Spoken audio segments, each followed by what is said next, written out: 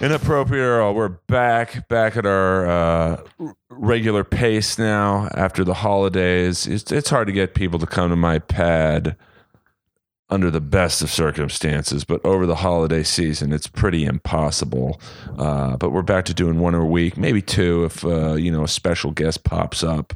I'm doing my best. Some good news today about the iTunes chart situation. Whoever got me, your efforts were in vain because I'll be back on the charts sooner than later. And speaking of back on the charts, we have a guest today who was kind of on the podcast. It was a 3-guest episode. He spoke the least, but he made an impression on me where I wanted to have him back for his solo appearance. A legendary comic, the great John Hastings, in the house. What is up, everyone? Earl, I don't know how you can't get people into your pad. The Kiss memorabilia alone, I want to just stare at every single poster. Well, and this is like the high end stuff is upstairs in the bedroom. Oh, like that's where you really impress the chicks? Is where I assume have a signed rat denim jacket? I have any girl who's had sex with me, I would say in the last 10 years, if they were on top of me, they have stared into the mouth of a framed dual autograph CD of Mark St. John, who was the guitar player in the Kiss album Animalize, and the great Vinnie Vincent. Ah, yes, the two forgotten guitar players of Kiss. Vinnie Vincent, who now lives in Nashville and might be transitioning. I've heard some rumors. He's transitioned. By the way, quick shout out to my ex-girlfriend, Gail Graham, in chat, just chiming in. Hi, Gail. This shows you there's no hard feelings between me and Gail. Go to the Lost and Found tonight and have a brew and tell Gail Earl sent you. Lost and Found on Barrington and I believe National. Oh, it's a bar. I was just like, I was like, do you have a Lost and Found in this place as well? They do have a Lost and Found at the Lost and Found. Well, you would have to. But yes, it's good to be back on the podcast. By the way, because I don't think I mentioned this to you. The day I did that podcast, I did with Mike Ward and Pantelis. I had gotten the news that morning my grandfather had passed away, and I was just like, I just needed to do something, and we'd already arranged to do it. So I was a bit stunned and confused the entire time, but it was a nice sort of like, okay, let's just talk and swear and laugh, and then go back to feeling sad. Well, I don't like having 3 guests. I don't like having 2 guests on because it's just, I prefer one-on-one like this. You have a good setup for this too, because it feels like I'm about to have an unqualified therapy session. Well, that's the whole goal. I mean, I could do this upstairs in the Jersey room, but I'm trying to be a little different. There's a lot of podcasts out there. I've heard, yes.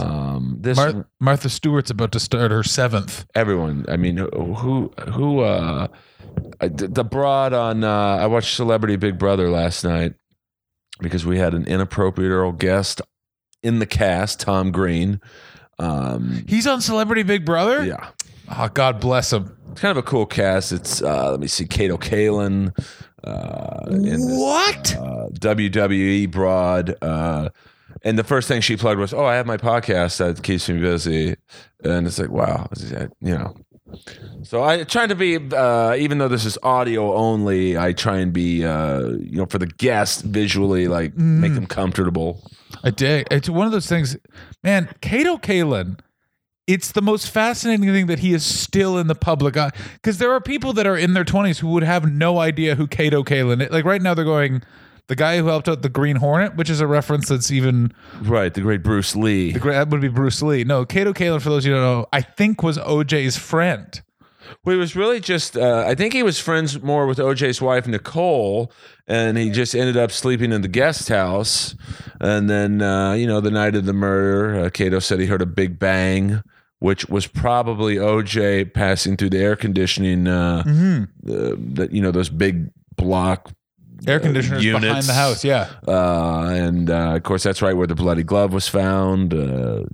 Some people believe Mark Fuhrman planted it. I myself do not, but no. Here's the problem with the whole OJ trial is that there was a cast of characters on the prosecution side, Mark Furman being the biggest example, that were real pieces of garbage. But the problem was OJ still did it. He just happened to be the detective involved, have to also be a real piece of shit. But a good detective, like Great detective. horrible racist. Horrific racist. It's like the old lawyer joke, which is just because she's a prostitute, why does that mean she has bad eyesight? But it's one of those things where, yeah, horrible human being, very good at being a detective. And unfortunately, OJ got together the greatest group of lawyers the world has ever seen and really did a number on the old LA prosecution. It's weird. I've been in LA for 5 months and I have this sort of odd immigrant's love for the town right now. Like, I just find the history of it so fascinating. It's such a new American city. Like, I live in Koreatown. You just see places where you're like, why is there such new, nice blocks and then like these old decrepit buildings? And you're like, oh, that got burnt down in 92. That survived. Like, oh my, it's still very new. It's very interesting. Well, downtown in Koreatown's a very interesting area because you got the Staples Center, you know, where the Lakers, Kings, and Clippers play. And so they really tried to spruce that neighborhood up, you know, Nokia Live. And it's really fascinating because I remember when it was just Staples Center and everything around there was parking lots, which was great. You go to the King game, which I would go to, and you could just park right across the street from Staples. Now it's all those parking lots have turned into either Nokia Live, all those restaurants, or not the Four Seasons, but the Ritz-Carlton. Yeah. And like 10 major lofts. Oh my God. Because how long have you lived in LA? I've lived in LA my whole life, 50 years. So I've seen it all. What would, like, it's, first of all, the fact that you're 50, that's shocking. Congratulations on good genetics. Clean living. Yeah, I guess that's probably true. But it's not like crazy clean living. I mean, I think you can. I've never had a drug or drink in my life. It's very clean. But you know, I do a lot of things that aren't probably good for me, like consume massive amounts of energy drinks, which are probably worse for you than booze. And I eat late, although it's healthy. It's still not good to go to swingers after, say, the Comedy Store. But there's nothing better than just a big meal at 3:00 in the morning sometimes. And people don't get our lifestyle. Like, but you know, it's draining doing stand up and then all the socializing before and after. You're fucking hungry. Yeah. And yeah, I do the same thing. Like, I try and not get 10 tuna melts in, a month, but sometimes you're just like, we're going to go to the 101 and I'm going to get dirty with some coconut cream pie. Yeah, I mean, I try not to hit the desserts and stuff, but like tonight at the Comedy Store is a big night because it's roast battle, and roast battle will do its thing, and then at about 1, everyone goes to Norm's and eats for 2 hours, and it's just like everyone probably gets home at 4 or 5 in the morning, and then goes right to bed after eating diner food. Oh, there's nothing, because I didn't live in North America for 6 years. And not having the diner is like, it sounds ridiculous that this hasn't been replicated anywhere else, but it is. America does it the best. I don't know if this is interesting, but it is impossible to eat after 11 in most of mainland Europe. Like, unless it's a kebab or like chips from a gas station, you're screwed. It's a nightmare. But yeah, so you never drank or did drugs, but you've been in LA 50 years. What is the biggest change that you've seen in 50 years? Well, it's kind of sad, but like there's a place in LA called Westwood. Yeah. And it's where UCLA is, the campus of UCLA, basically. And when I was a kid, like a teenager, that was where you went to go see movies. Star Wars, Grease, all the 80s action movies, Predator.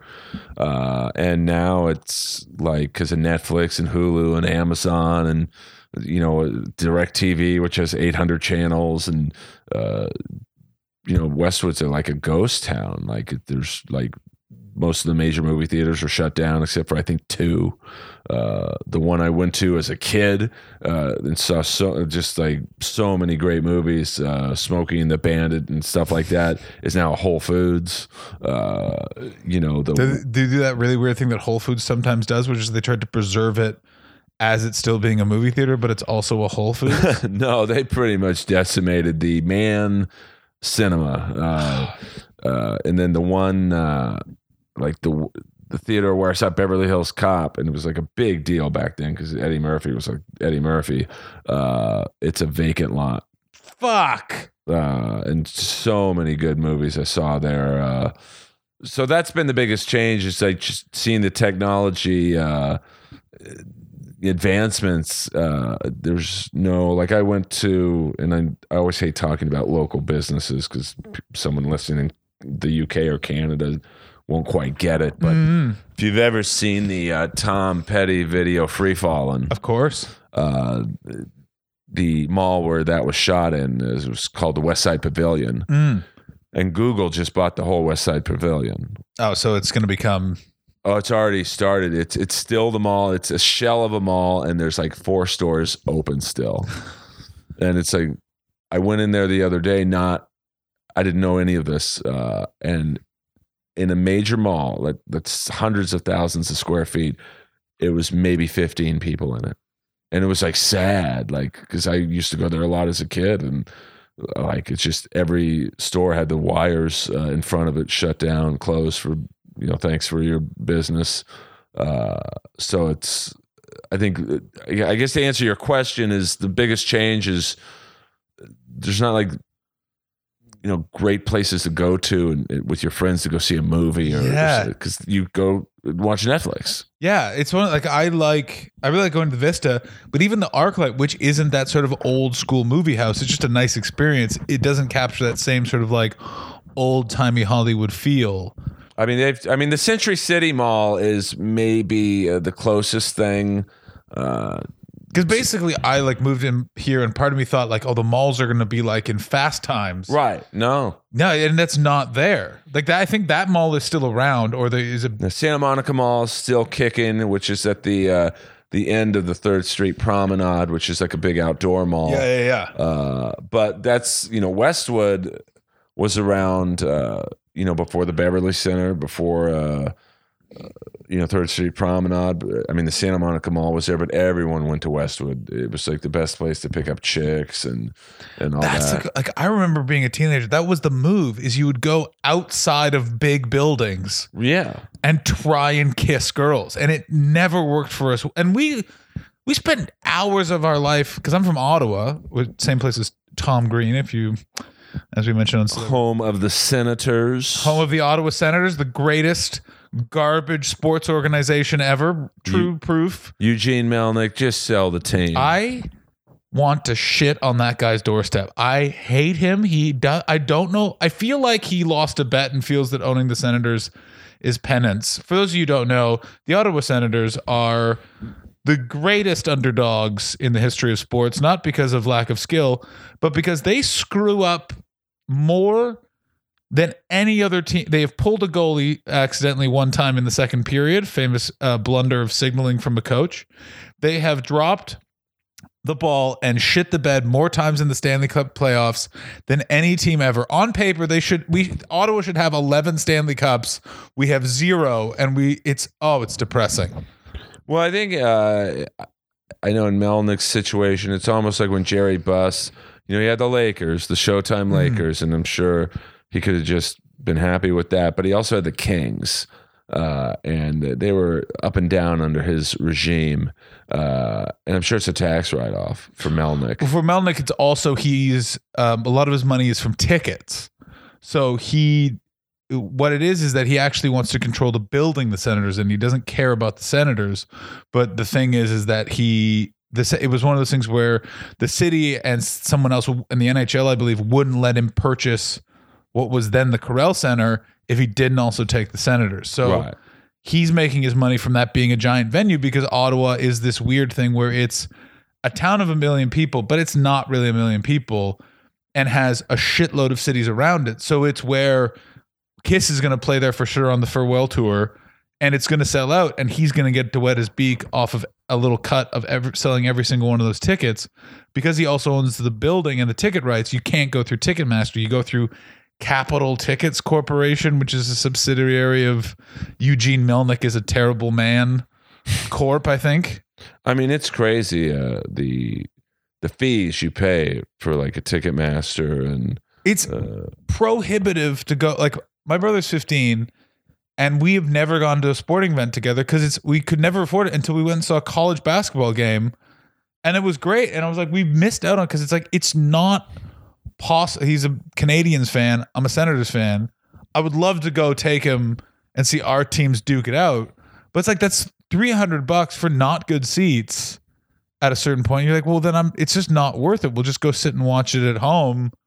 And that's the fun of hockey live is amazing. You're seeing a bunch of people essentially just flying around the ice, nearly killing each other, and then people singing the intro. It's fantastic. Well, I often equate hockey to seeing Kiss live. Like Kiss musically, I don't think has ever wowed anybody. No. Maybe in the 80s, because they actually had some technically proficient. Yeah, because Bruce was an amazing guitar player.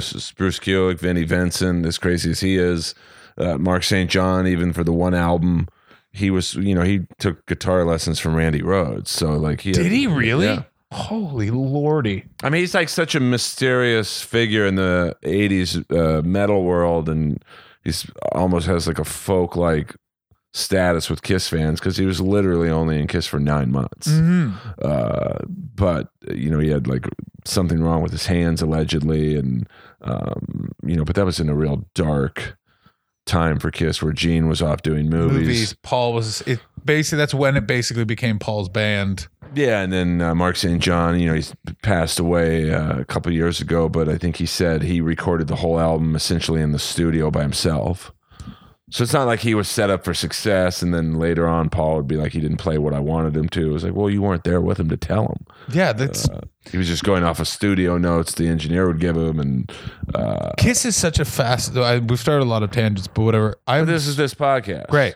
I'm so fast. I want a tell-all book of... It'll never happen because they're such a controlled narrative type of band, but they are such a... It's such a fascinating group, and the decades and... completely different musical styles that they have created, and yet some fans have stuck with them and other fans have abandoned them. Like for me, oh god damn it, what's it called? The first Kiss album of the 90s, the last one where Hot in the Shade was 89, 90-ish. Not Hot in the Revenge. Shade. Revenge is, I think, for me, the best album they ever did, which doesn't have Ace or Peter on it, is so good, so original, so different. But there are people that know they were shit when they did like Unmasked or whatever. Right. There's people that started in on them and only like the 80s band. It's just fast. And now they're doing this farewell tour and not really they're not gonna have Ace or Peter, and they're not gonna have Bruce there either, which I think is a real shame, let alone Vinny, or they can't have Mark because he's dead. Well, I know. They could hologram him. I would actually like to see. Do you think, would they just hologram him with the giant hand so he just takes a bow and Paul criticizes him for hitting a low E in a solo? Well, I don't know if he ever had that hand disease, because a year later he was in a band called White Tiger, which was his solo band. So it's like, well, this doesn't make sense. Like, do you think that Gene and Paul just cooked that up as an excuse? I love this shit. I hope so. I think he was just too flashy, which is crazy because that's what was selling at that point. Was, if you look at, from say 82 to 88, the hot players were Jake E. Lee and George Lynch and Warren DeMartini from Rat and Robin Crosby from Rat. The Judas Priest duo. Warren DeMartini, wasn't he in isn't that Poison? No, that's CeCe DeVille. That's CeCe DeVille. Pardon me. But I think there's a famous, Mark St. John played 1.5 concerts with them live. He didn't even get through a tour? No, I think he did one full show with them, I believe, in Binghamton, New York. And then he played a little bit of one, and Bruce Kulick had to come in and finish it. It's a great picture. It's very rare. If you're a Kiss fan, this will be cool. But if not, you'll be like, what's the big deal? But there is one picture of Gene, Paul, Eric Carr, Bruce Kulick, and Mark St. John on stage, like doing the curtain call. But I think Paul had mentioned that he looked over once in one of those live shows, and Mark St. John is like throwing the guitar around his neck and like playing the solo to like Detroit Rock City with his teeth, and like it's like, oh, this guy might not be the guy. But he was the guy. That's the guy. Because that's what was going on. And that's also your Kiss. Like, that's what you want. It's it's such a fascinating band because you have these two giant personalities in Gene and Paul that are narcissistic in such different ways. In that Gene wants you to know how much money he's made, pardon me, and all the women he's fucked. And Paul sort of wants to be this sort of artist, but it's sort of actually kind of this Phil Spector figure of like, no, you're going to toe the line. Here's how it's going to go. And you kind of can't criticize him because how many bands have been around for 40 some odd years? Not the best musically, but if you're into rock and roll, everyone's going to go see Kiss at least once, if not 2 or 3 times. Yeah, I mean, I think Paul is the more serious musician. Like or at least he wants to be considered. Like, hey, Gene's a business guy. Do you think it's funny that he's considered himself the more serious musician while he's drawing a star and putting lipstick on his face? Like, I mean, I think, Gene, I think, could have been a very accomplished bass player, but he just got too into the money and the pussy. Absolutely. I mean, if you look at some of those early Kiss albums, there were some grooving bass tunes. I think Paul's probably sick. I can only imagine the hatred Gene and Paul must have toward each other. It's impressive they've lasted almost 50 years. Well, it probably comes down to they know they need each other. Yeah. I'm sure that, it's also one of those things where they probably also like being in that band and neither one of them wants to leave. So they're stuck with each other. I mean, not to drag myself into the conversation. Drag away, baby. But I mean, in the 4 years I was in Roast Battle, I left 3 times just because I didn't like some of the people involved in the show. I can't imagine working in someone or a band for 45 to 50 years. I can imagine the animosity. Oh, but they do somewhat need each other. I know Gene does his solo band, which my friend drums in, and it's great because he does songs that normally Kiss wouldn't do. So he's doing like Plaster Caster. He's doing like Going Blind, Plaster Caster, Charisma. That song from The Elder, The World Without Heroes. Where he cries at the end of the video. Of course. Ladies, if you ever want to be, by the way, be disappointed by Kiss, you pop on music from The Elder, and remember, no cocaine. They were sober when making that album. Well, I don't think the producer Bob Ezrin subscribed to the no cocaine. No, theory. that is correct. Bob Ezrin was doing enough cocaine for most of Hollywood at that time. But I mean, I kind of like The Elder because it was, I think Kiss got into this thing really from 79 to say 80, probably till Revenge, where they wanted to be what was hot at that time. And I think, Unmasked was a great Cars album. Yeah. Keyboards, backing vocals, which Kiss has never used. And then The Elder was like, this is our Pink Floyd's The Wall. Because, people don't, there was a whole thing planned if that album hit. Oh, yeah, they were going to that was supposed to be the soundtrack to a movie that they were going to make called The Elder. Which was going to star the kid. Now, this is really going deep, but it's one of my favorite childhood movies. The lead in the Kiss Elder movie was going to be Chris Makepeace, who he was Rudy in Meatballs. Shut the fuck up. But more impressive to me, because this movie I was bullied in grade school, high school. He was also the lead in My Bodyguard.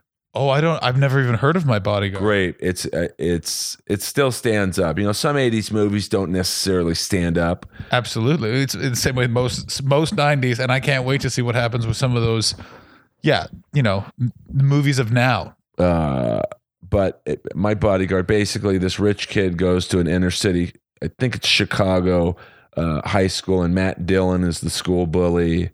And he stands up to Matt Dillon, and Matt Dillon just bullies him, and he pays Adam Baldwin, who, if you know anything about, I guess you'd say he's a character actor. He's, at the time, this hulking teenager. He pays him to be his bodyguard. Holy shit. And so that's where I'm more of a Chris Makepeace fan than Meatballs. But Chris Makepeace was supposed to be the kid in The Elder, and there was I want to say there was almost as many as 3 albums planned for this opus, and of course The Elder bombed. They didn't even tour America for it. Because that was when Kiss went into its very dark period, where that Creatures of the Night, which is another ripper kind of return to form album was charted in Italy only. Like, well, it didn't do very well, but it's probably their best overall album, maybe. But it just Kiss was dead. Like, in '83, you had Iron Maiden and Judas Priest really kicking in, and Kiss just.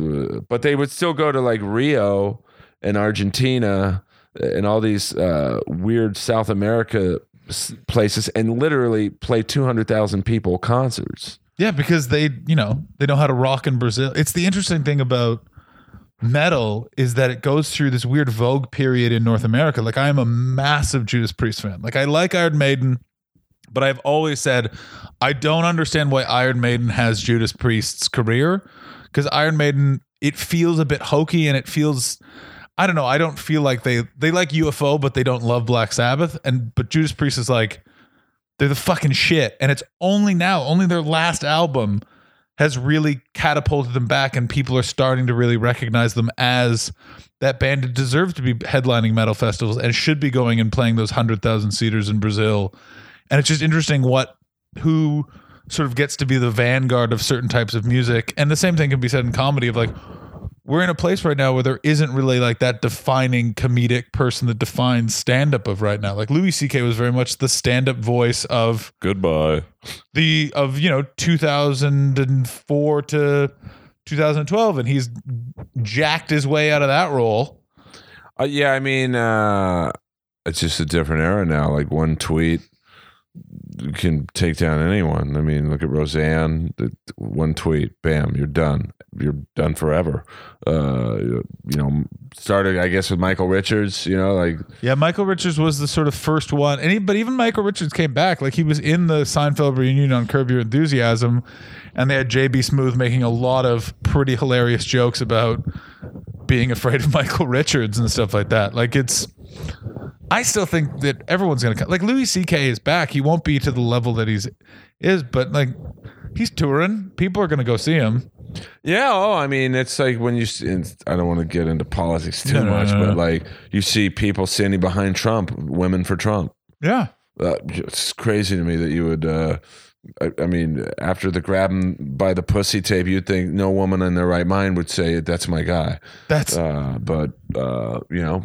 It was. I was in LA when that broke. I was in, and I remember my friend was told me, and I literally thought she was making it up. I was like, there's no way. And she was like, 100%. And I remember I Googled it, and I was like, holy fuck. Yeah, it's crazy that. And it's all I don't know, this, not to talk about politics too much, but I'm doing a bunch of traveling next week, including the Soho Theatre in London.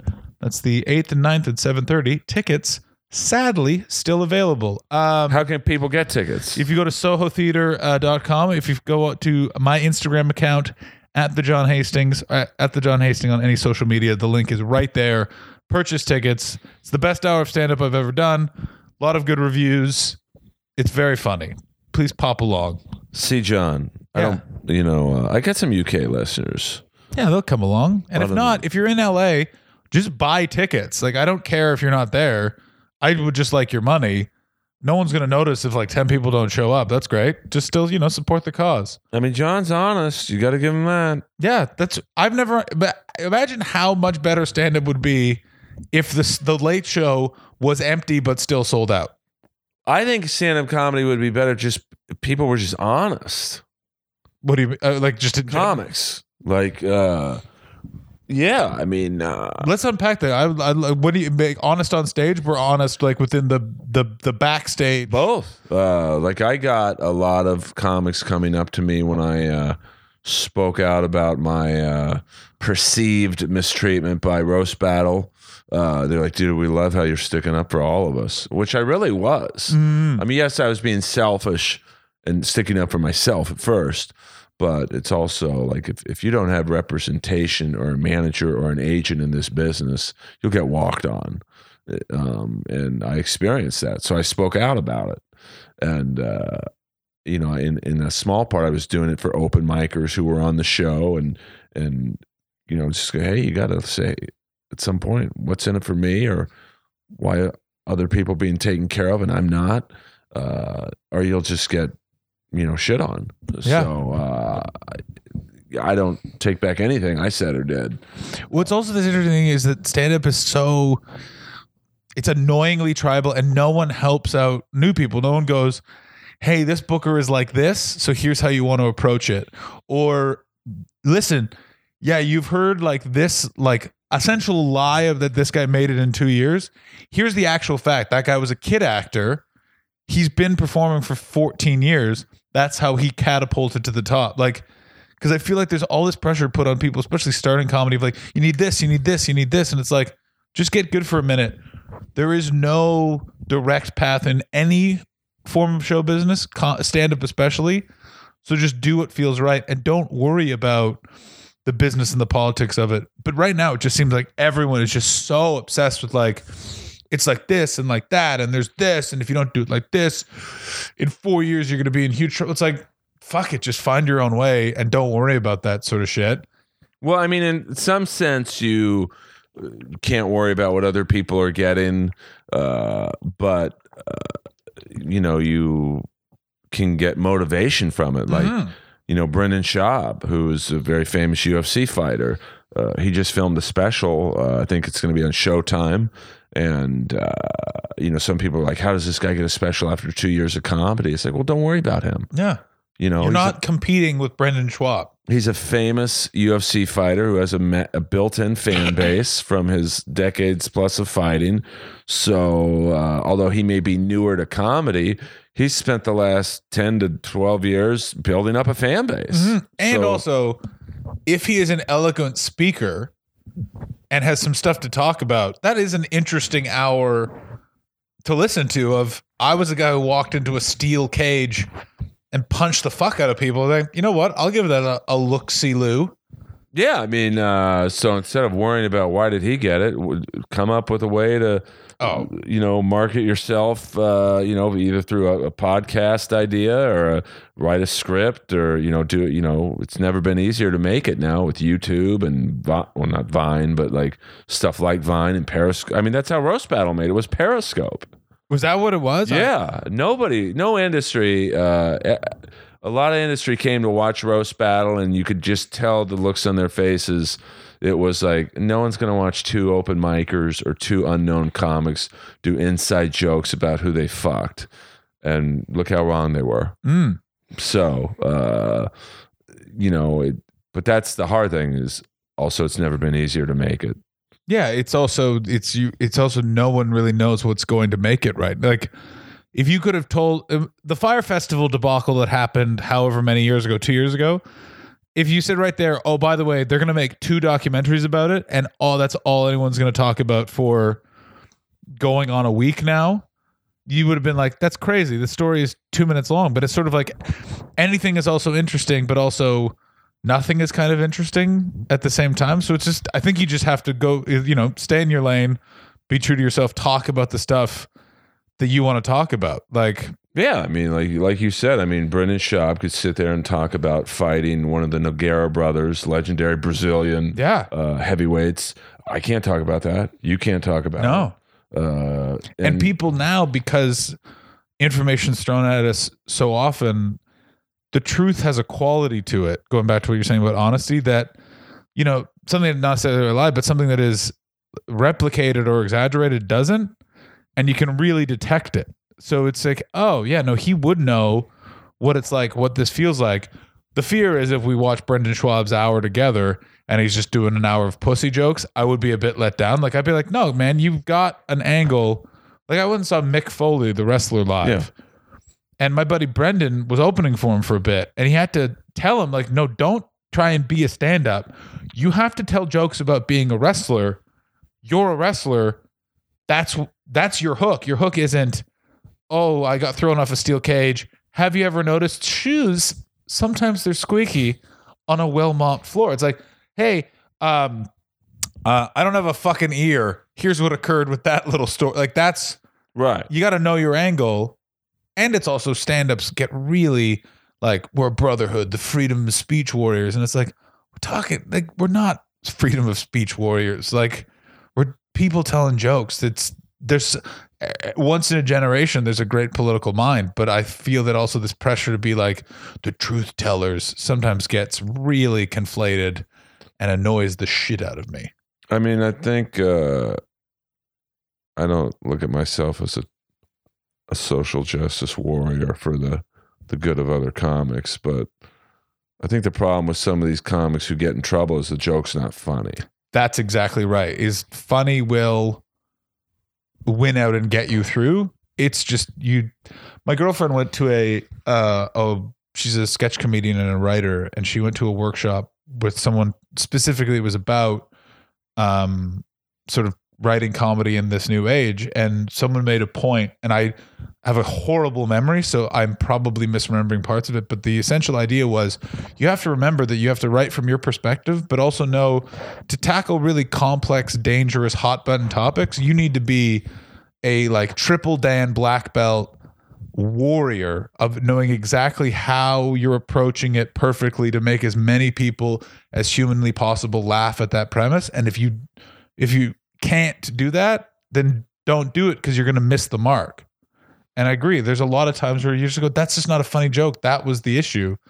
Why did you talk about it? And why didn't someone go, it wasn't that funny. Don't do that joke. Well, I think I forget the joke, but Daniel Tosh had a rape joke, I think at the Laugh Factory, maybe like 3 or 4 years ago. Oh, man, I know exactly what you're talking about. He's a great comic. He's a great comic. That, by the way, get ready to feel crazy old. That was probably 9 years ago. Yeah, I mean, I know. I mean, I'm dating myself for sure, but I remember it absolutely. Yeah. I think the controversy really was, at least the comics, was, well, the joke's just not that funny. Yeah. If you know, like I'll be honest with you, I think the Louis C.K. joke, like I get what he was going for, and you know, like there is that image of, you know, some skinny kid pushing the fat kid in the way. But you know, it might have been too soon. I didn't listen to the joke. What was it? Like? It's something of with the Parklands shooting that, you know, those kids really weren't hero. This is not the joke, but it's the premise is something along the lines of, is a kid really a hero because he pushed a fat kid in the way of the shooter? You know, that's not the joke, but that kind of similar premise. You know, it's just like that's a tough one. Yeah, that's a bit like, that's again, someone I'm sure can find an angle on it and nail it, but if you can't, just don't do it. But I get what the joke is. Like, there's that image of that just tubby kid. Yeah, like, you can't get out of the way and you push him, and you know, we probably all have a 9/11 joke. Most are bad, but you know, there are a few. Mine was great. Involved the Ultimate Warrior. It was a great time. Oh, it's tear down the cockpit doors. That's exactly what it was. Is I would just do that entire promo and talk about how he predicted 9/11 a solid decade beforehand. Dispose of the pilots. They've already made the ultimate sacrifice. Oh, I mean, it really was frightening. You know, I have a 9/11 joke that almost has a 99.9% hit rate. Then that's a quality bit, by the way. But if it bombs, it'd be like, well, it's not the subject that's the problem. It's the joke's just not that funny. Yeah, you know, but it's also, but sometimes there's also, and this is removing it from, there's also sometimes where I'm a big fan of, it's usually the comedian's fault if it's not going well, but there's also sometimes like, no, the audience are shitheads. Sometimes they are shitheads and aren't on board and are just rude and have decided not to like something. And in those situations, you just need to be aware, okay, I'm going to not do some of the spicier meat and balls that I got coming up, because it's just going to give someone an excuse in the moment to say something rude or talk about something rude, and then you're just in trouble. Because it's just crazy. And also, by the way, I think is going to create a scenario where we're going to get some really controversial crap comedians coming out and kind of being the, you know, not to say that Sam Kinison was shit, but that Sam Kinison answer to the feminism of the 80s will be answered in a figure like Sam Kinison rising. And I think that that's going to happen at some point. Well, yeah, I mean, I'm sure we all have the hot topic today is the Me Too and Time's Up and R. Kelly. Did you watch that documentary? Yeah, it was 6 hours. I watched it with a great interest, and I want a scumbag. But there's jokes in there, like as crazy as it is, and it's a horrible. Like, did you watch it? I watched. I could not stop watching it. Of course, we're both comedians, so like assholes. I literally sat there with a notepad, being like, Absolutely. let's see if I can get it. And the only thing I can get out of it is John Legend deserves that. Only John Legend is the only contemporary musician, and he's in it within 30 seconds. It's just like his essentially every talking point is fuck R. Kelly. And he was the only one that would sit down. It's like, fuck yeah, John Legend. But to me, it was a little late to the party for John Legend. It's like, dude, everyone knew. Everyone knew, but think about it. I went and looked it up. The producers approached Lady Gaga, Jay-Z, Beyonce, everyone, and they all got not even no's, but a few of them got like, I will not be associated with this project. I'm not acknowledging it. Like, not cease and desist, but some sort of legalese letter. Because a lot of people in the industry have yet to, like Lady Gaga, John Legend, who else has actually come out and gone, fuck this guy? Right. Like, not even Kanye. And you know Kanye wants to say something crazy about it. Who knows what he's going to say? But it's like, it's bizarre. Yeah. What did you think of it? I mean, it's the parents. It's like, what? Like, we're all fame whores. So you and I are fame whore. We want fame. Of course. But like, if I had a daughter and there was a known, I don't know if you'd call him a pedophile, or maybe you would, I wouldn't let them go over to this guy's studio or home, and like that one couple that like let their daughter go to a hotel to meet him. That was fucking insane. It's like, what are you guys thinking? Like, what do you think's going to happen there? And then they act like with great shock that I think they found her text and he was fucking her at that hotel. It's like, well, then you're almost as guilty as he is. It's this weird thing is I've never been a parent. I don't know what that struggle is like. At the same time, like, I remember I went to, like, when I went and saw Kiss when I was 14, me and my buddies, my mom drove us, and literally they had a parents' room where she sat because she didn't want to see Kiss. She read a book, and we had to meet her at that time. And there was there are implements in place to protect. And even if your daughter runs away, like, you lock the door and be like, you can't go near. He's a man in his 50s.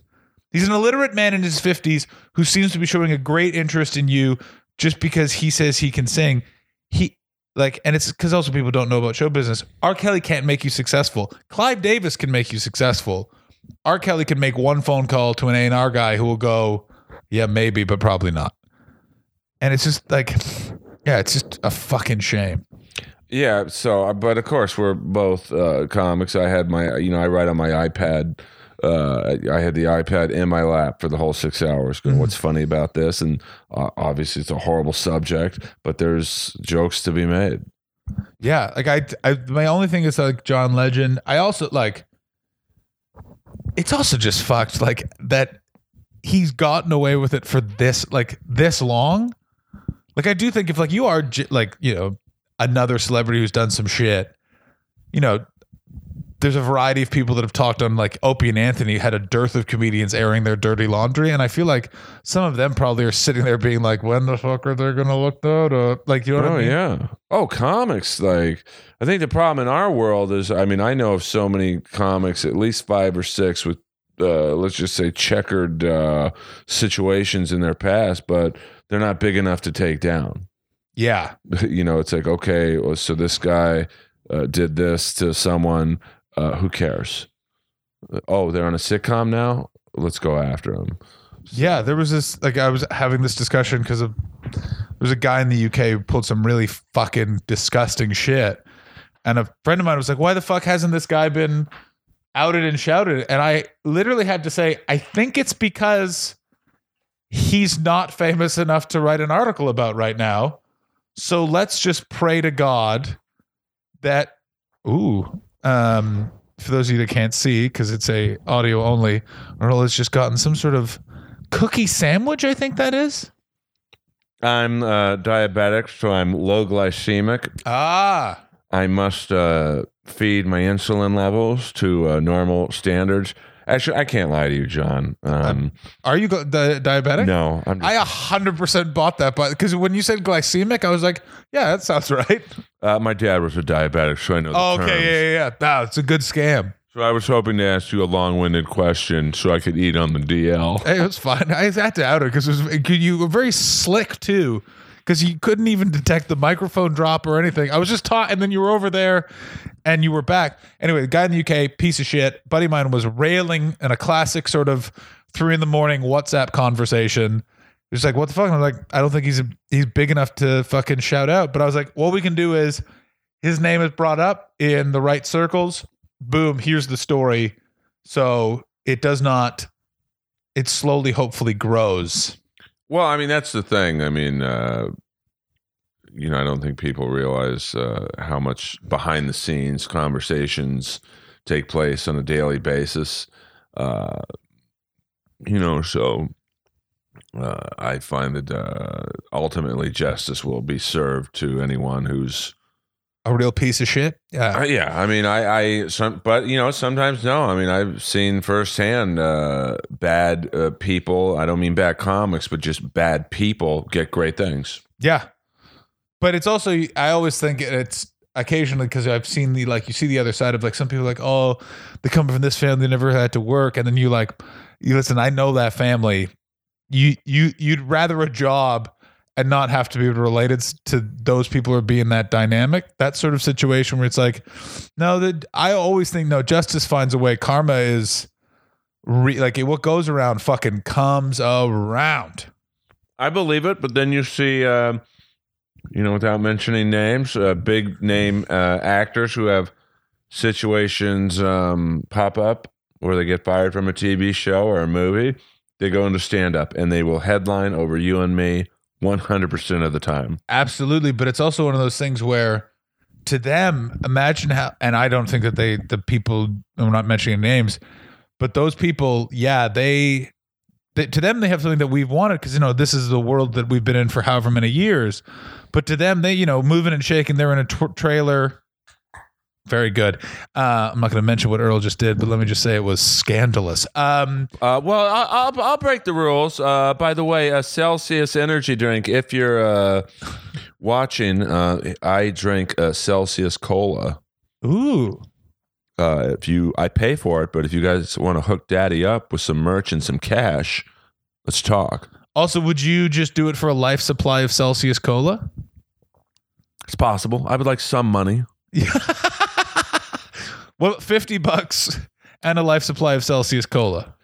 Well, I think I get enough downloads on this where, a couple $100 plus, unlimited plugs on Instagram and Twitter and, See, whatnot. That's a good angle. Unlimited plugs, because they'll go, you know what? That actually kind of makes sense. I mean, and I actually drink it. I've never heard of Celsius Cola in my life until now. And by the way, Celsius Cola, I see the look of enjoyment on his face.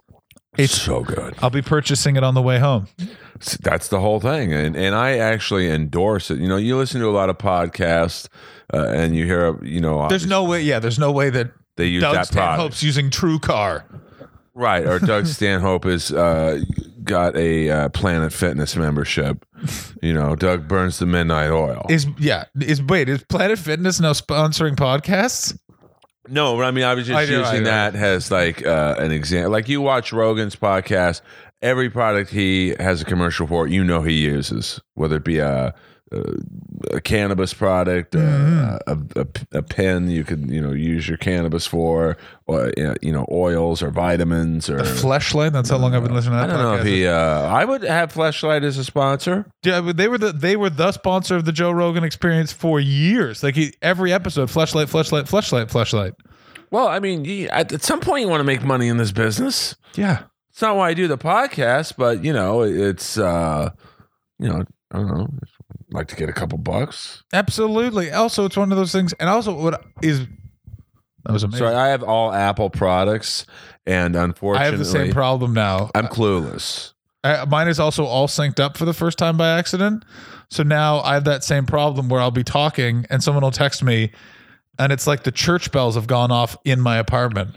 Back to podcasting sponsorship is the best thing, especially for Celsius Cola. Here's something to consider: that the amount of times that you have stopped paying the person, but you're on all the back episodes. Like I was listening to an old Joe Rogan and he was talking about the Fleshlight. I'm like, Fleshlight stopped paying 4 years ago. They're still getting cash and they're still getting the advertising in 2018. It's a billboard for life. Well, and selfishly, I think, my fans are weirdly, even though I'm 50, I have a younger fan base. Do your fans have a name?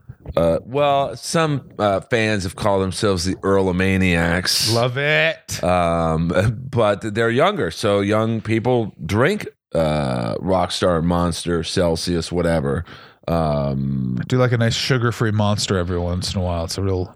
Monster, I like their orange drink, but the others are a little too medicine-y for my taste. See, I use energy drinks as they were meant to be used, which is it's 12:30 and you have to do stand-up and you for some reason got up at 8 in the morning because you have sleeping disorders and you need to pretend that you're awake. So I like the medicine-y taste because it also stops me from having like 4 in a day, and I would.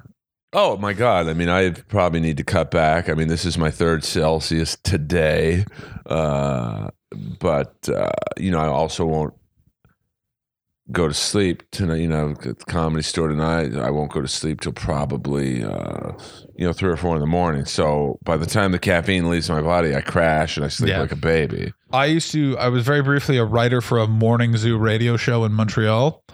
And I had to get there sometimes at 1 in the morning to write, get all the newspapers, like clips, edit songs, all that sort of stuff to start the show at 5, to have a meeting at 5, start the show at 5:30.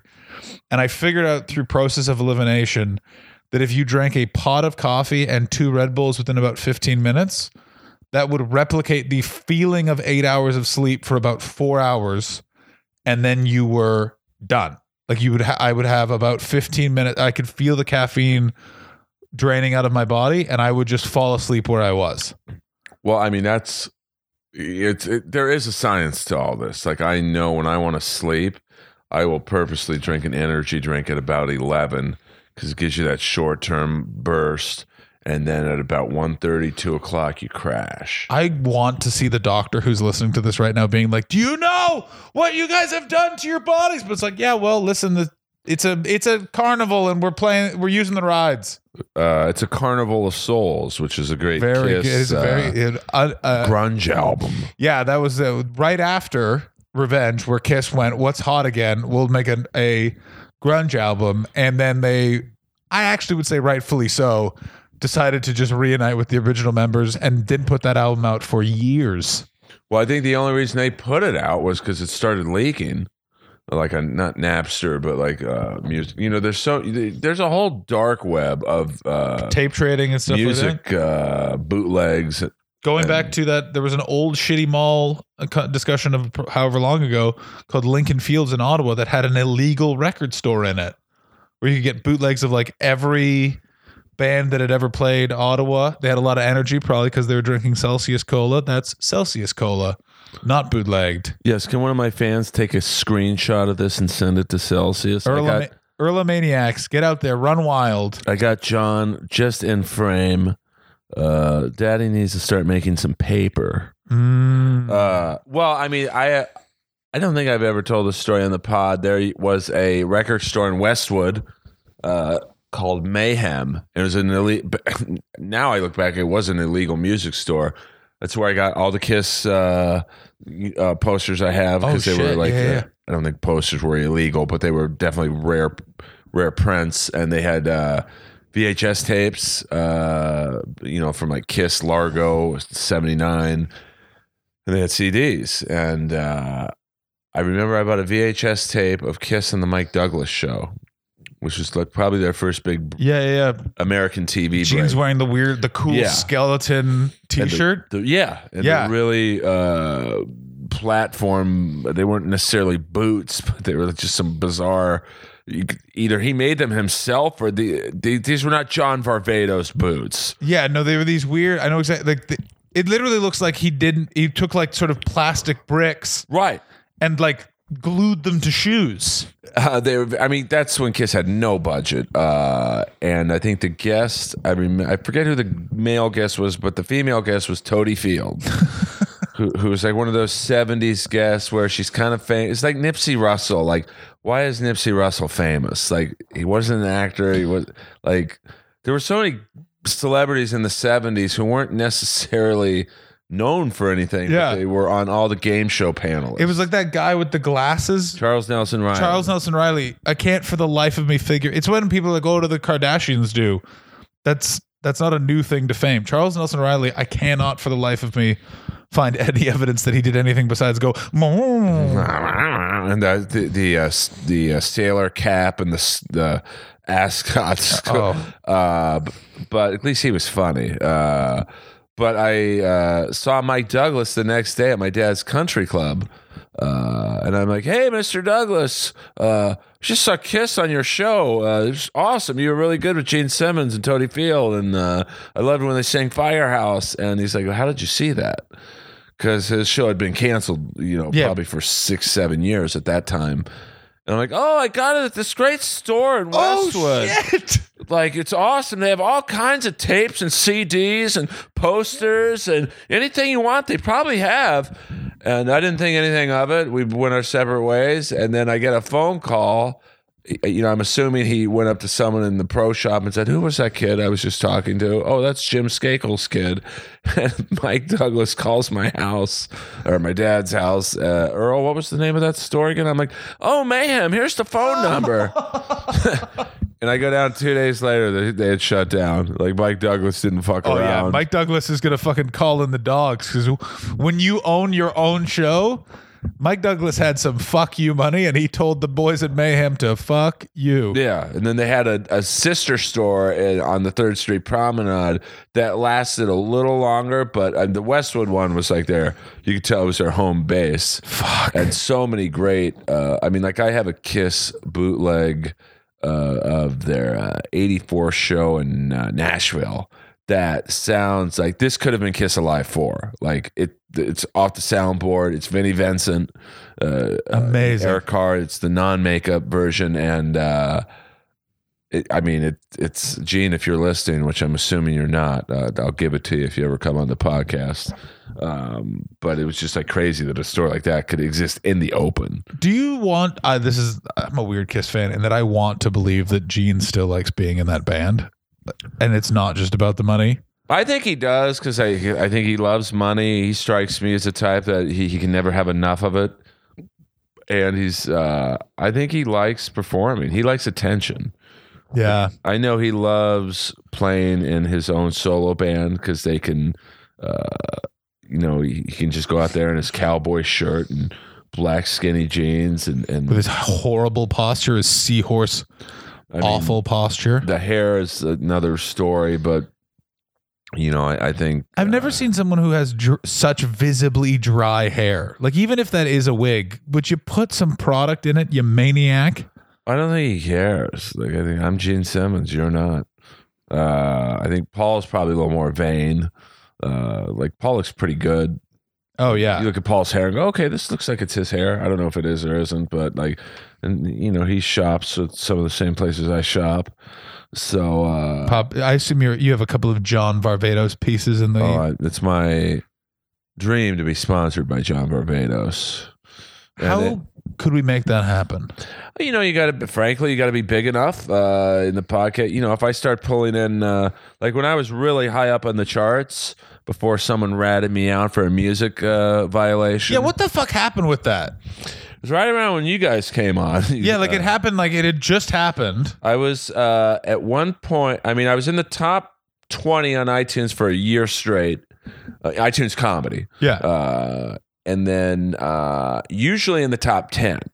But you fluctuate here and there. It's hard to, you're competing with the big boys, Rogan, Marin, Bill Burr, D'Elia, Theo Vaughn's podcast is very popular, Brandon Chops. I'm not getting guests like they are, so I would fluctuate more than they would. And then one afternoon, on a Saturday afternoon, I was number one for like 12 hours. Holy shit. I don't know. You know, people ask me, "Did you hack in?" I'm like, "No, I can barely fucking turn my iPad on. You think I'm hacking in?" So who the fuck can hack into fucking? Well, they can. I mean, like there was a controversy on iTunes when a bunch of real estate podcasts. All of a sudden, there was like 6 real estate podcasts that were in the top 20 overall. Oh shit! And I guess it's called Apple Podcasts now. It's not iTunes. Yeah. And they had hacked in. You know, there's I did research on it. There's like these people you can find on like the dark web in Bangladesh and Thailand and all these weird exotic foreign places, the UK, that can manipulate your downloads and whatnot. But I mean, you certainly can't manipulate iTunes for a year. No. They're going to, you know, they shut you down after a week or two. So, but someone had, I believe, I got an email from iTunes or Apple Podcasts about I didn't have the rights to the song I play at the front. Fuck. And I do. Well, then what the fuck? Well, then it's been a whole thing where they're not very helpful, to be honest with you. They're like, well, we did an investigation. We concluded that you did nothing wrong. And I'm like, well, just put me back on the charts where I was. I don't want anything better. I just want where, you know, on a Monday afternoon, I was number 8. Yeah. And then I think Tuesday, I checked and I was out of the top 200. Fuck. And I had never dropped more than, say, maybe 10 spots, which is even hard to drop that much. And they're like, well, charting is based on several things. We can't tell you, but it's based possibly on, and then they basically told me it's reviews, ratings, cover art, and all these different scenarios. And it's like, well, it's impossible to fall 192 spots. Yeah, you guys took me out of it. Yeah, and they're like, so you can manipulate the charts. Yeah. If you, and I'm like, you can look at the records, and they've been very unhelpful. So, Fucking Steve Jobs, Earl. I don't even know if it's him. I think it's Bill. Who's the new? I think Steve Jobs has been dead for about a decade, so I assume it's someone else. So you know, it just sucks because, you know, it's like, you know, I worked hard to, you know, get actual reviews, and it's like they say so many things to me that don't make sense. Like they're like, well, you know, it's based on reviews and 5-star ratings, and I'm like, well, I've got, I believe, 415 ratings. I've got 200 actual reviews. There's 3 podcasts right now in the iTunes comedy charts that don't have half of those numbers.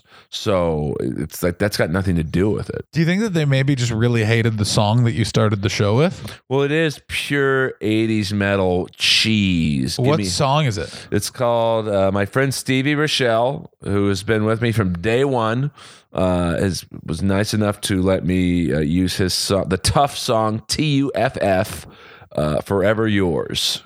Oh, and it's about, you know, it's kind of you know, they were like Poison Light. Mm-hmm. You know, they just got to the party a little late, which is funny. I did a music podcast today where it was the same subject. Although on the earlier podcast, we were talking about Trickster. And I don't even know Trickster. Trickster got to the party. I saw them open up for Kiss in the San Bernardino Fairgrounds. I think they popped around 91. So there was just... party was just about to have the lights turn on. Fuck. On the it's the weirdest thing about like hair metal or comedy. And comedy, same. Well, comedy came back. Hair metal will not get it. Everyone's like, oh, it's a joke. And it's like, that was fucking, it's A, fucking popular music, and B, fucking awesome fucking music that because of grunge or whatever and snobbery does not get the due that it deserves. I also think Bret Michaels going on VH1 looking like a silly boy for a couple of seasons didn't really help the whole thing.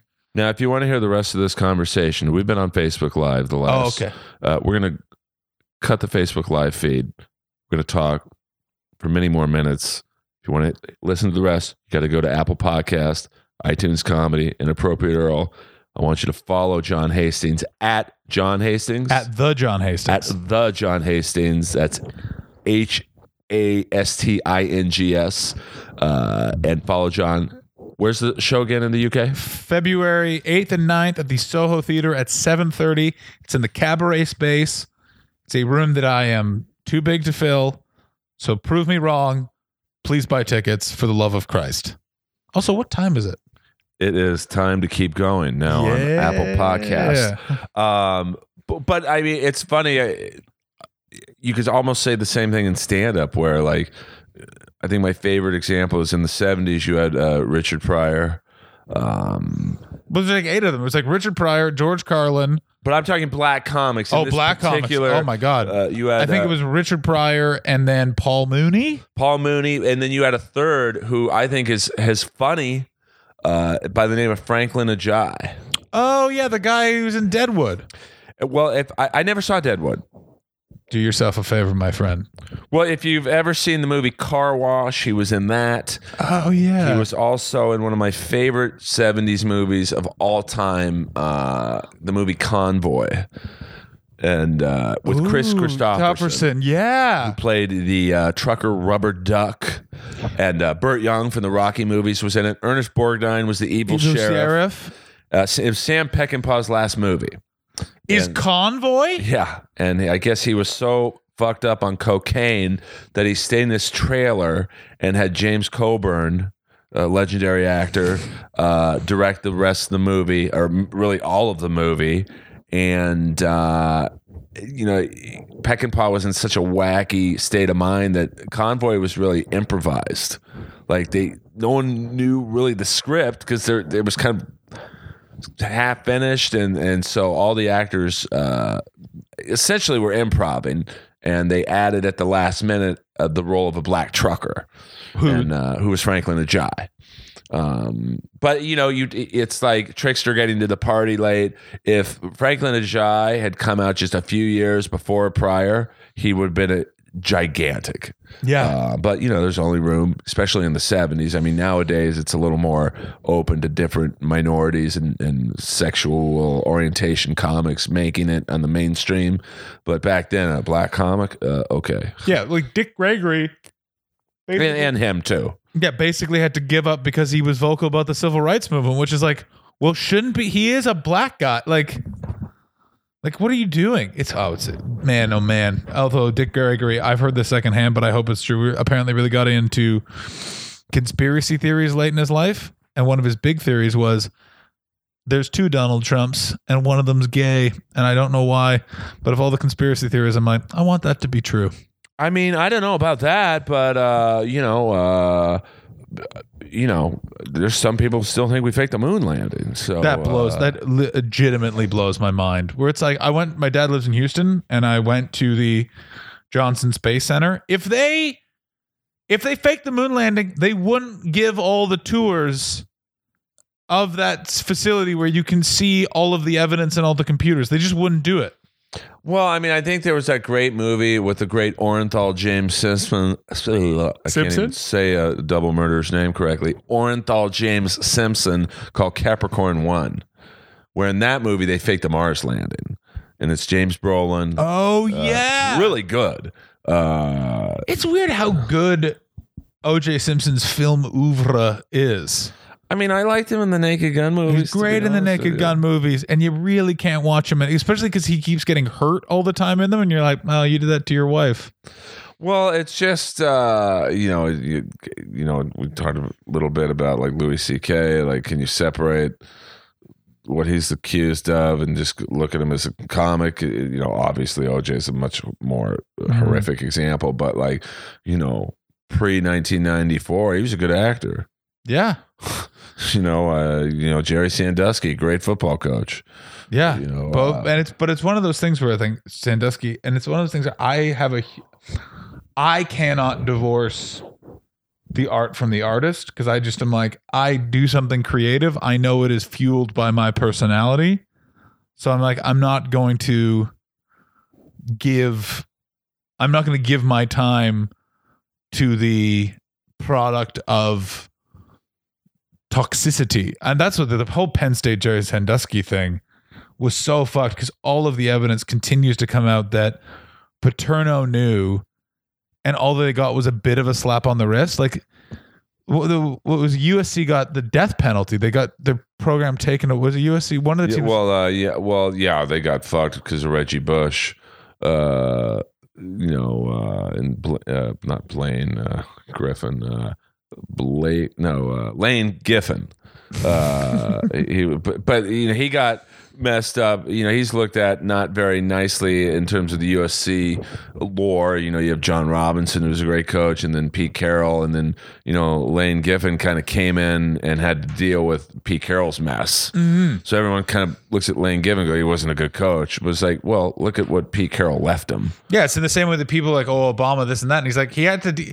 Before he got the job, the entire economy exploded. Like he did all right.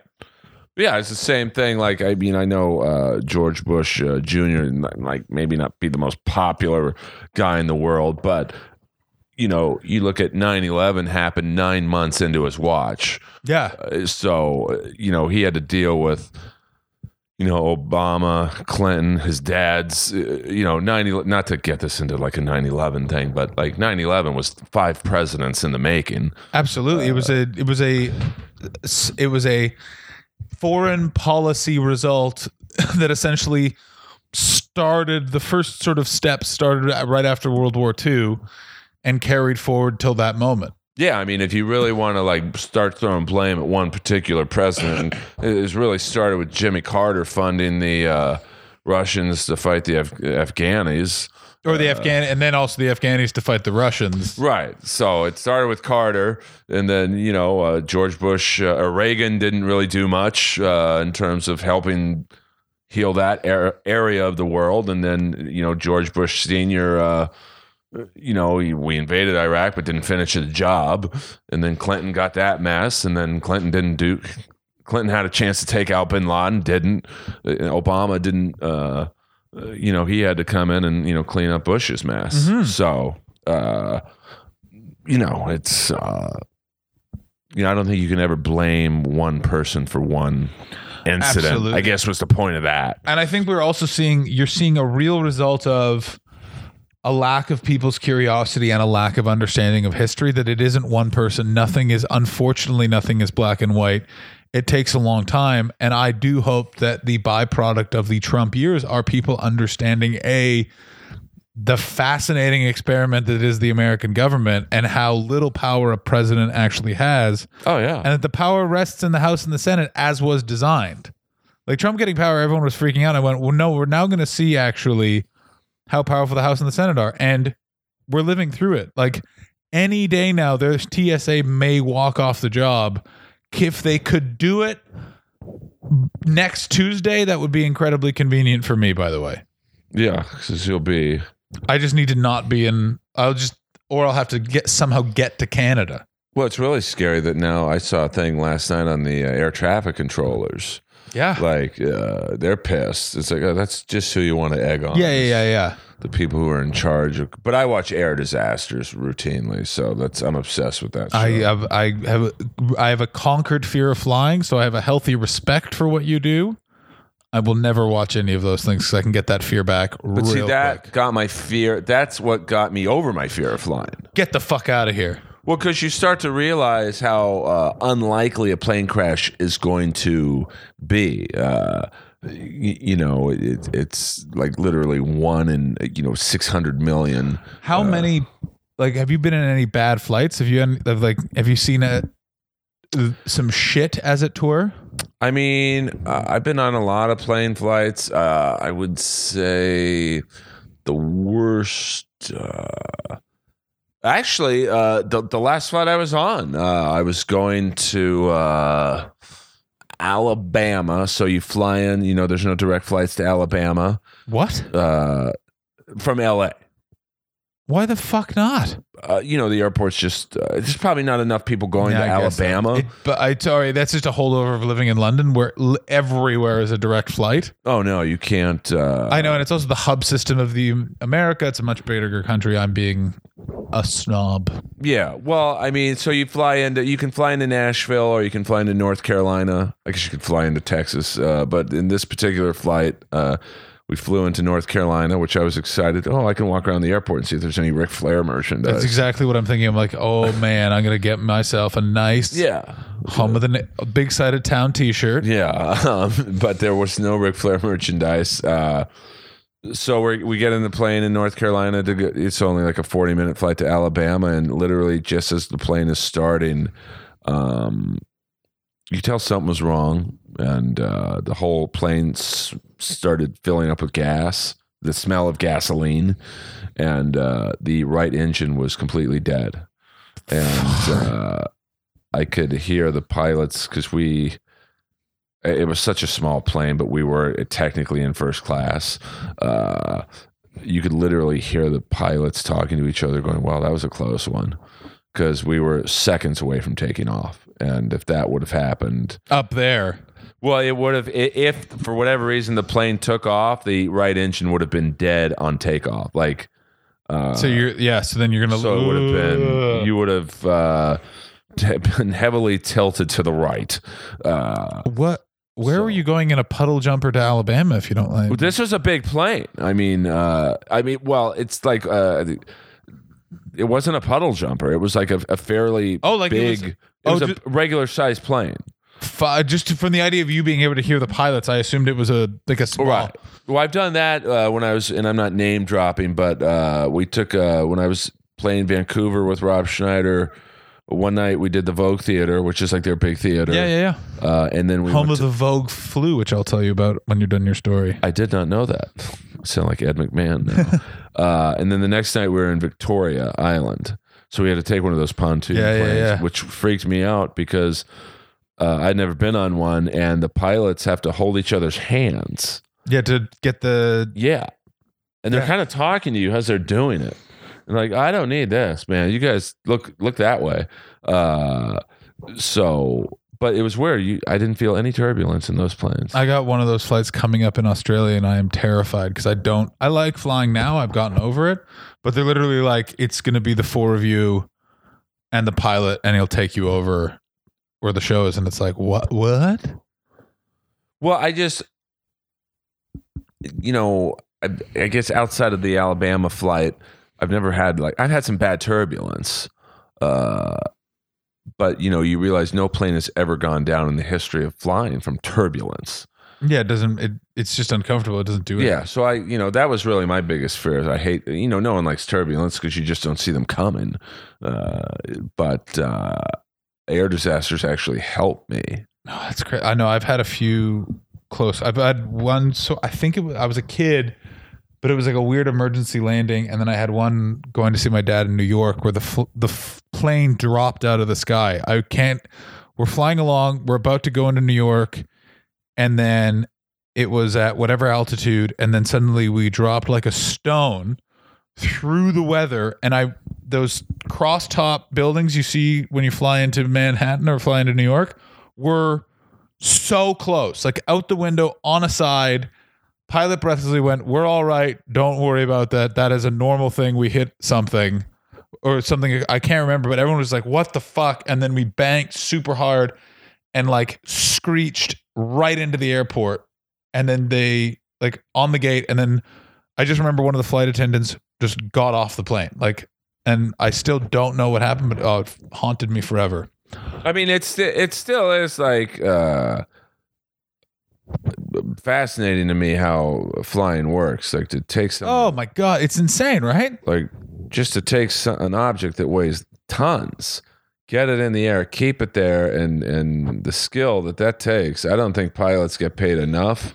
To me, the scariest thing is just your life is literally in the hands of so many people you will never meet. Mm-hmm. I mean, you might say hello to the pilots if they come out, but there's the air traffic controllers who are like, okay, don't go here. There's another plane there.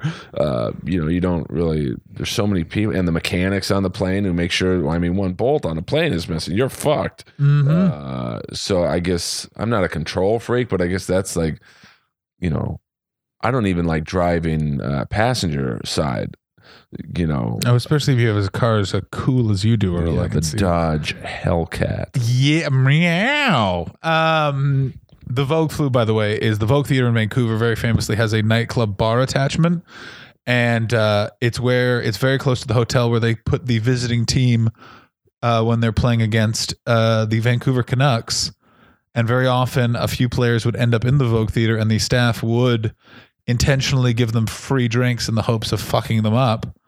And so in Vancouver, you always have to watch out for the Vogue flu. Can't remember what team, but famously 2-star players were sick when they were in a visiting team in Vancouver because they went and got fucked up and did a bunch of coke with the staff of the Vogue Theater and couldn't make the game. Well, I was not offered that. I did not get the Vogue flu. Different staff when Rob Schneider is playing there, I think.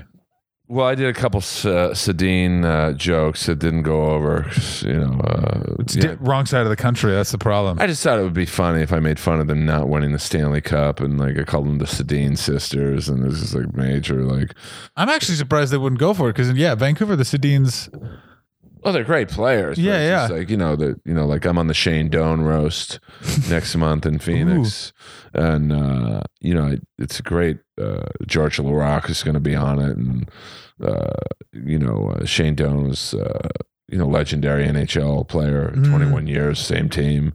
But you never know what jokes could fly. He was friends with John McCain, so like, do I go down that route? And it's tough. Yeah, the thing with like I always like the unfamous element of hockey players, where it's like you were a professional athlete for 21 years. John Madden didn't call football long enough, and people still don't know who the fuck you are. Like, there's that. I think that route's always good because they can't really laugh at the fact they're not famous because they all still have McMansions and nice wives who have stories about working as the arrow flipper at a used car lot. Yeah, I don't think Shane Doan really cares how much I make fun of him. He's like, my life is good, bro. Yeah. It's like when I made fun of, not Brett Rogers, that's the guy Fedor beat, Aaron Rodgers in Montreal for Roast Battle. The line didn't work really, to be honest with you. But you could tell he just looked at me like, dude, I'm making $12 million a year. I'm good. Yeah, I don't. My girlfriend is Olivia Munn at the time. I'm doing better than you. Go nuts, baby. Yeah. So, but I'm coming from like the roast battle world, which is like different than roasting. Yeah, of course. It's also the thing with we also coming at it from comedians who are quietly the most sensitive flowers in the greenhouse. Oh, sure. Like, athletes could give a fuck. Do you understand that? Like, the Tom Brady roast, the problem would be he wouldn't want you to swear, but you could lash out at that guy because he's like, what are you going to do? I've had Bill Belichick a foot away from my face showing me a photo of my mom, says, if we don't win this Super Bowl game, I'm going to make sure she's dead before you leave the stadium. Like, you can't hurt these guys. Yeah, but some guys will surprise you, of course. And this leads me to before we wrap up, because I know you have a story about this. Like one night during Roast Battle, Dennis Rodman was up there. Oh shit! Yeah, it's very good. Clearly, I love Dennis because I'm a NWO, and he was respectful. Like him and Karl Malone, I think both said, "Okay, we're not pro wrestlers, but we're clearly fans train for it or whatever." Yeah. And he was up at Roast Battle, and I wasn't roasting that night, but I was being the house racist, and I was just ripping into him. How many times did he come to Roast Battles? Just that one time. A lot of celebrities went to Roast Battle once, and we're like, I don't know if this show's for us. Then it must have happened the same night that something happened to me. He was fucked up. What year was that, would you say? I would say 3 years ago, maybe. Yeah, it may have been the same night. But he was because I'm trying to set you up for your story. Yeah. He was awesome. Like they're making fun of me. I'm clearly on booze or drugs or whatever he was on, maybe a combo. And he had a great sense of humor about it. He must have left and then come back. So what Earl is hinting at is I got heckled by Dennis Rodman. So at the Roast Battles, for those of you who don't know, if you're listening to this, you probably do know, before they actually have the battles, they have about an hour of stand-ups doing spots beforehand, which is a great sort of way to give back to the store. It gives people an opportunity to play that venue that wouldn't. Awesome. I'd met Brian at Just for Laughs the year before. He threw me on. Dennis Rodman was not being helpful when I was there. He was literally screaming just shit at the audience and odd non sequiturs, and no one could get a foothold because the problem was a lot of these guys had maybe been doing comedy 2-3 years, weren't necessarily, not road weary, but they just didn't understand. Go after Dennis Rodman. He's just Dennis Rodman. He's just a guy. And he just wouldn't shut the fuck up, and he was ruining the show. Like no one could laugh. Everyone's looking at him and just sort of like going, yeah. I just remember at one point going, yeah. Like while a guy's trying to set up a bit. I walk on stage. I, like Earl, am a giant wrestling fan, and I grew up in the 90s. I don't know a lot. I know a lot about Dennis Rodman, and I lit this sucker up. And this is where I think it turned, is he got up and went, I want to say one thing. And I got fucking scared because Dennis Rodman is drunk and on drugs, allegedly. No, I think we could take out the allegedly. But listen, I don't want you to get sued. You got a nice couch. I don't want you to lose it in some sort of OJ-related asset for seizure. He got on stage, and I was shaking because he grabbed me by the back of the neck like I was a kitten and was just tried to sort of get the energy of the show back of being like, I just want to let everybody know I'm famous. I don't like quoting my own material, but I did grab the mic and yell, no, you used to be famous, Dennis. And that's where it switched because the audience went alive. And I think that he realized, I'm not going to be able to do this the rest of the night, and then kind of calmed down, whatever, and went back to his seat. But I ran and did another spot and came back, and they said, no, Dennis left. Like they were like the two women he was there with, then fucked, like we're still there, but then he fucked off into the night. So even then must have come back again. Leading us to say, if you want to see that whole video, I have the audio animated. Just go to, it's actually, I put it up on Instagram last week. So if you go to me on Instagram, it's all there. But it was one of the most weird, bizarre, mind-altering moments of my life was to have Dennis Rodman grab me by the back of the neck, and I still had to give him a zinger. Made me very scared. Well, like you just forget, like you and I are big guys. What are you? I'm 6'4". So you're 6'4", what, 200 or? It's about 220, depending on the last time I took a poop. I mean, I'm 6'2", probably 195 at the moment. Like that's big dude. Yeah. And Dennis Rodman wasn't even really considered that big of a dude. No, like and for an NBA player. And he dwarfed me. He was tolerable. When intimidation is a relatively foreign emotion to me because I'm 6'4", and I'm just a big guy. Just people, if they get in my face, I just know I can walk away. I'm big enough that I can break through the burden. But when he grabbed the back of, like he had his hand on my shoulder, and it was a grip that I was like, oh, this is problematic. And it's a small belly room stage. So it's also, you touched his body and it was like a thin layer of fat. And then it was concrete. There was no budging this guy. If he wants to rip my head off, my head is getting ripped off. And then they're going to sort it out. And it's crazy. Well, you just don't like, I forget what I said to him, but I think I played it off like, oh, I'm a big fan. I loved you in the NWO. I've always wanted to meet Virgil. And you could tell like he probably didn't know. Well, I guess Virgil was in the NWO at the same Virgil was time. absolutely in the NWO. The issue you have in front of you is he was called Vincent in the NWO. Right. But if you're getting that niche into wrestling references, no one's going to enjoy it. So he starts walking over from the judges area to my table, which if you remember the heckler or house racist table. Because they've done away with that now. Because I remember that being there when I saw it. And then... Well, after I left, the Saudi Prince took over my gig. And he doesn't do it anymore, from what I understand. So now it's just the judges and Moses. But back in the early days, you definitely needed me there as like a pressure release valve. Because, the first year and a half of Roast Battle... people were not coming for the battles because they were bad. You might get lucky with one, but it's just basically the first year and a half was just open micers who don't have one joke between them. Just not doing anything but the most generic and basic. You're so fat, blah blah blah, and then right before Jeff Ross came on board, the battles were getting a little better week by week. But in that first year and a half, it's me, Moses, and Coach T, the DJ, because the Wave hadn't really found their niche yet because it was just rotating casts. And Wait, so the Wave wasn't originally those three guys? It was no, the Wave, the OG Wave was he goes by the name of Keith Johnson now, but back then he was Keith Soul, super funny comic, Jack Knight, who I just had a special on Netflix, and I think just a random third or fourth pairing group of dudes, and I think Jack Knight's manager was like, "Dude, you got to get out of this show," because back then it was crazy. Now I don't want to turn this into a roast battle. No, we won't. But I will back that up in that it was Dennis Rodman, like because I've done the warm up and I've hung out at the show a few times. The vibe in that room was crazy because it was full at 9:00. The roasting didn't start till like 10:30, 11 or whatever they were. It was rammed to the gills an hour and a bit beforehand. Dennis Rodman is screaming at the comedians. The audience are taking that as an allowance to scream at the comedians. So it was one of those things where it's like I did what I did because someone had to wrestle the show back, and I was coming from the UK where that shit happens all the time, and it is UV the audience, so you got to get it back.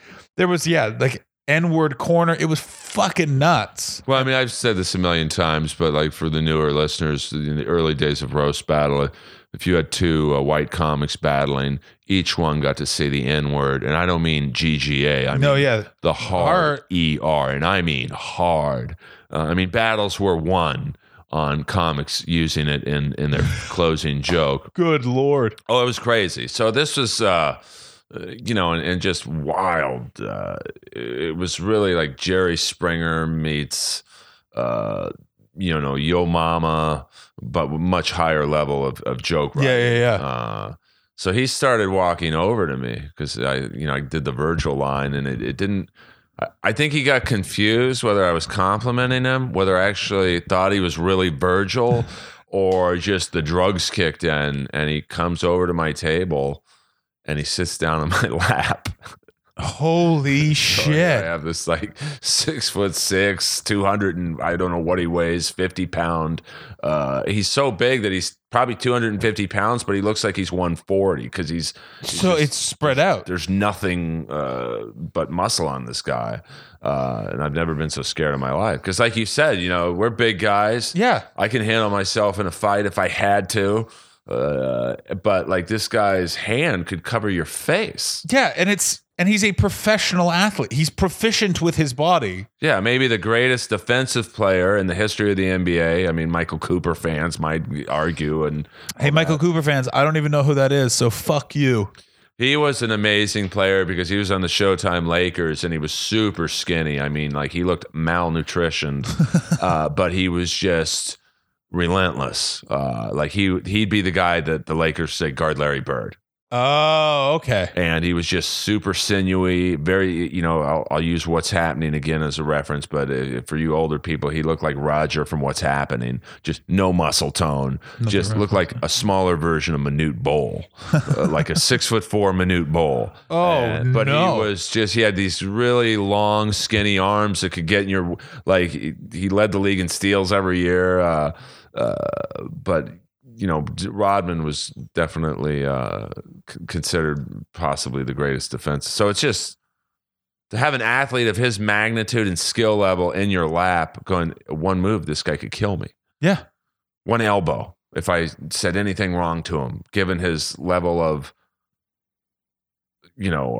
intake of whatever he took that night. He's not going to be holding anything back, even if he wants to, because he's fucked up. And it's not just beer. Like, you got to figure, like, I would not want to see you 4 or 5 beers in because you're a big guy. It's like, how do we control John? But you got to figure Rodman's probably on, I'll guess, and I don't think I can get sued by saying this. He might have been on some chemicals that enhance your aggressiveness. On his behavior that night, alcohol, hard alcohol, and possibly cocaine. Yeah. I have no proof.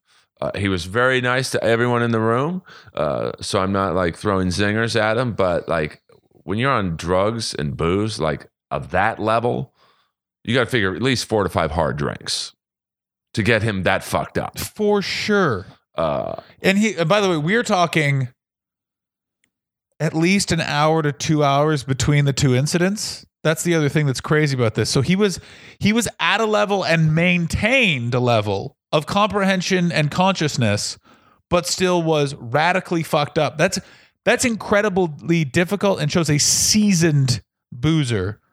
And speaking as someone who has, I've attended a few parties that Earl does not imbibe at.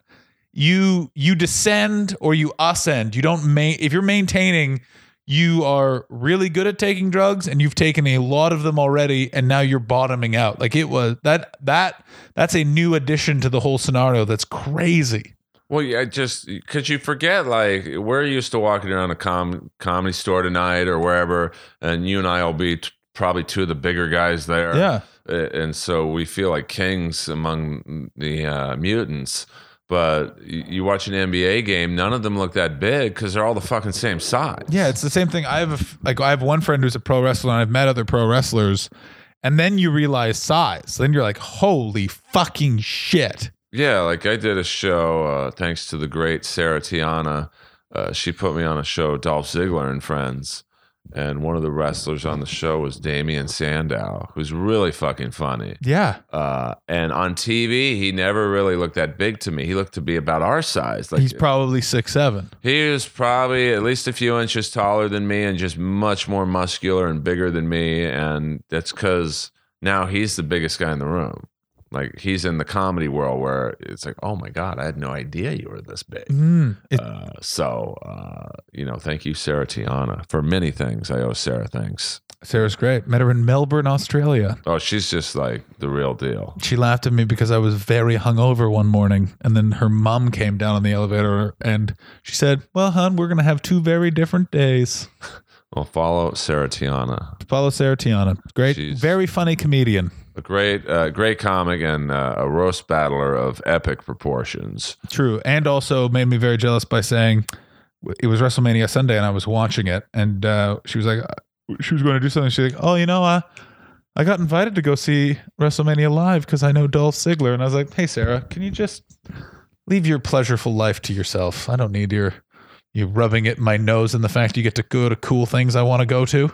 Well, she took me to go watch Dolph wrestle at the Forum like maybe 2 years ago, and it's back to we went backstage after the show, and like it's like the opposite of Damian being at the Comedy Store. Now I was backstage at a WWE event, and I've never felt so small. And, of course, just worthless in my life. I bumped into not Bray Wyatt, Luke Harper. Mm-hmm. And he, because he towers over Damian Sandow, so he's got to be 6'9". He's I would at the minimum is 6'7". I would guess 300 pounds, but he doesn't look 300 because everything's like so proportioned. Yeah. And he just looks down at me. I'm like, I'm sorry, Mr. Harper. I didn't really mean anything. And he just looks at me and goes, watch it, kid. He was kidding, but like it was like, wow, these guys are on another planet. All right, John Hastings. Earl Skakel, thank you so much. This was so much fun. I want you guys, I don't know if there's online clips of you, but I just wanted to let the world know that you're kind of a big deal because you've been at the Edinburgh Comedy Festival, the Melbourne Comedy Festival, Just for Laughs. You've told jokes on BBC Radio, Comedy Central, CTV, Australian Comedy Channel, CBC, the Comedy Network, and was also the COCA Comedian of the Year, a Martin Sims Award nominee, and an Amused Moose Comedy Award winner. So you thought just getting heckled by Dennis Rodman was his only credit. John's the real deal. Damn right. Become fans of John. He's one of the good guys in this business. Follow his friends Pantelis and the legendary. You talk about a guy who keeps it real and goes rogue. Badass. Mike Ward. Holy the great shit. Mike Ward. Once again, I say this a lot. I say it about Tiana. Say it about John. If everyone in the business were like Mike Ward, it'd be a better business. Mm-hmm. So go see John next week in the UK. One more time, plug that show. February 8th, 9th, 7:30 at the Soho Theater. Go get tickets for that. And if you are in Australia, I will be there in April at the Melbourne Comedy Festival. I'll be at the Sydney Comedy Festival at the end of April, and I'm doing the Melbourne Comedy Roadshow all of May. All of that will be on my website. I love you all. I love Earl Skakel. Keep listening to this show. And his website is thejohnhastings.com, and Twitter and Instagram is just at thejohnhastings. Follow him, give him some love, and when you're down in Australia, say hello to another funny dude, the Australian legend of the great Tom Ballard. And Inappropriate Earl is on SoundCloud and iTunes. Leave a review. You want to get Daddy back on the charts. I'm working on that. But let's be honest, the iTunes algorithm, Apple Podcast, if you will, is based on 5-star reviews and reviews. Listen, if you don't think it's a 5-star review, give it 2. Just leave the fucking review. But if you do think it's a 5-star review, leave a nice, don't just rate it. Leave a small review. It does help. Just please remember, this is a podcast I don't make $1 on until Celsius starts sponsoring me. Mm-hmm. So literally, if you're on iTunes, it takes 30 seconds to leave a review. And I'll read your review on air. Inappropriate Earl, SoundCloud, and iTunes.